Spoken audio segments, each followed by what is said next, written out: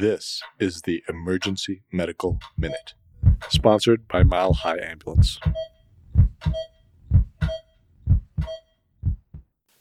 All right, well, good morning, everybody is here. So yesterday I was talking about what could be worse than heroin. It's heroin mixed with something bad. And one of the things that they've been mixing heroin with is something called Tranq, Tranq. And I asked, and some people had heard of it. I had not really heard of it much. I think it's popular in other parts of the country. And basically, it's another powder injectable drug that is getting mixed with heroin, potentially to make heroin last longer or give people a higher high. And what Tranq is a veterinary drug used for sedation in veterinary clinics. And it's similar to Precedex. And it causes some of the same effects as heroin with respiratory depression, altered mental status, small pupils. So it can look like heroin as well, but it doesn't get reversed as well by naloxone. So sometimes what happens is somebody thinks they're using fentanyl, EMS thinks, or we think they're using fentanyl, and they're sedated, and then you give them sometimes 2 milligrams, 4 milligrams, 10 milligrams of naloxone, and they don't really reverse. And sometimes you just have to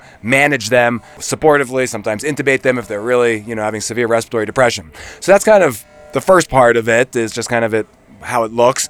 In general, there's a lot of things out there that look like opiates now, which is kind of a good takeaway point. So if we think someone's on opiates, but they're not really responding to Narcan, it could be fentanyl mixed with all sorts of things. So, we just have to kind of treat the patient in front of us, support them, and not assume that Narcan's always going to work. The other interesting thing about Tranq, which is kind of how a patient first asked me if I thought they were getting Tranq in their heroin, was because of the skin wounds. They're called Tranq burns that people describe, and there's some of it is just when people inject drugs, there's a chance that they're going to get bad skin wounds from infections and poor injection techniques, but potentially Tranq could be causing a couple more problems because it does have some vasoconstriction kind of problems where it narrows the blood vessels. So there might be a little bit of kind of ischemia at the site where people are injecting, giving them worse wounds than just the regular wounds that people get from injecting drugs. So that's Tranq, and hopefully it won't be super popular out here, but it is another thing to watch out for in the world of up-and-coming drugs. Any questions or comments? Thanks, guys. We'd like to thank our sponsor, Health One Continental Division, and Swedish Medical Center for their financial contributions to the EMM. Donations from them and listeners like you make it possible for us to fulfill our mission of producing and spreading free medical education to the masses.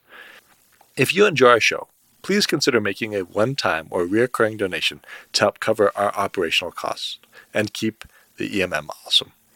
Click on the link in our show notes to make a donation. Thank you for listening.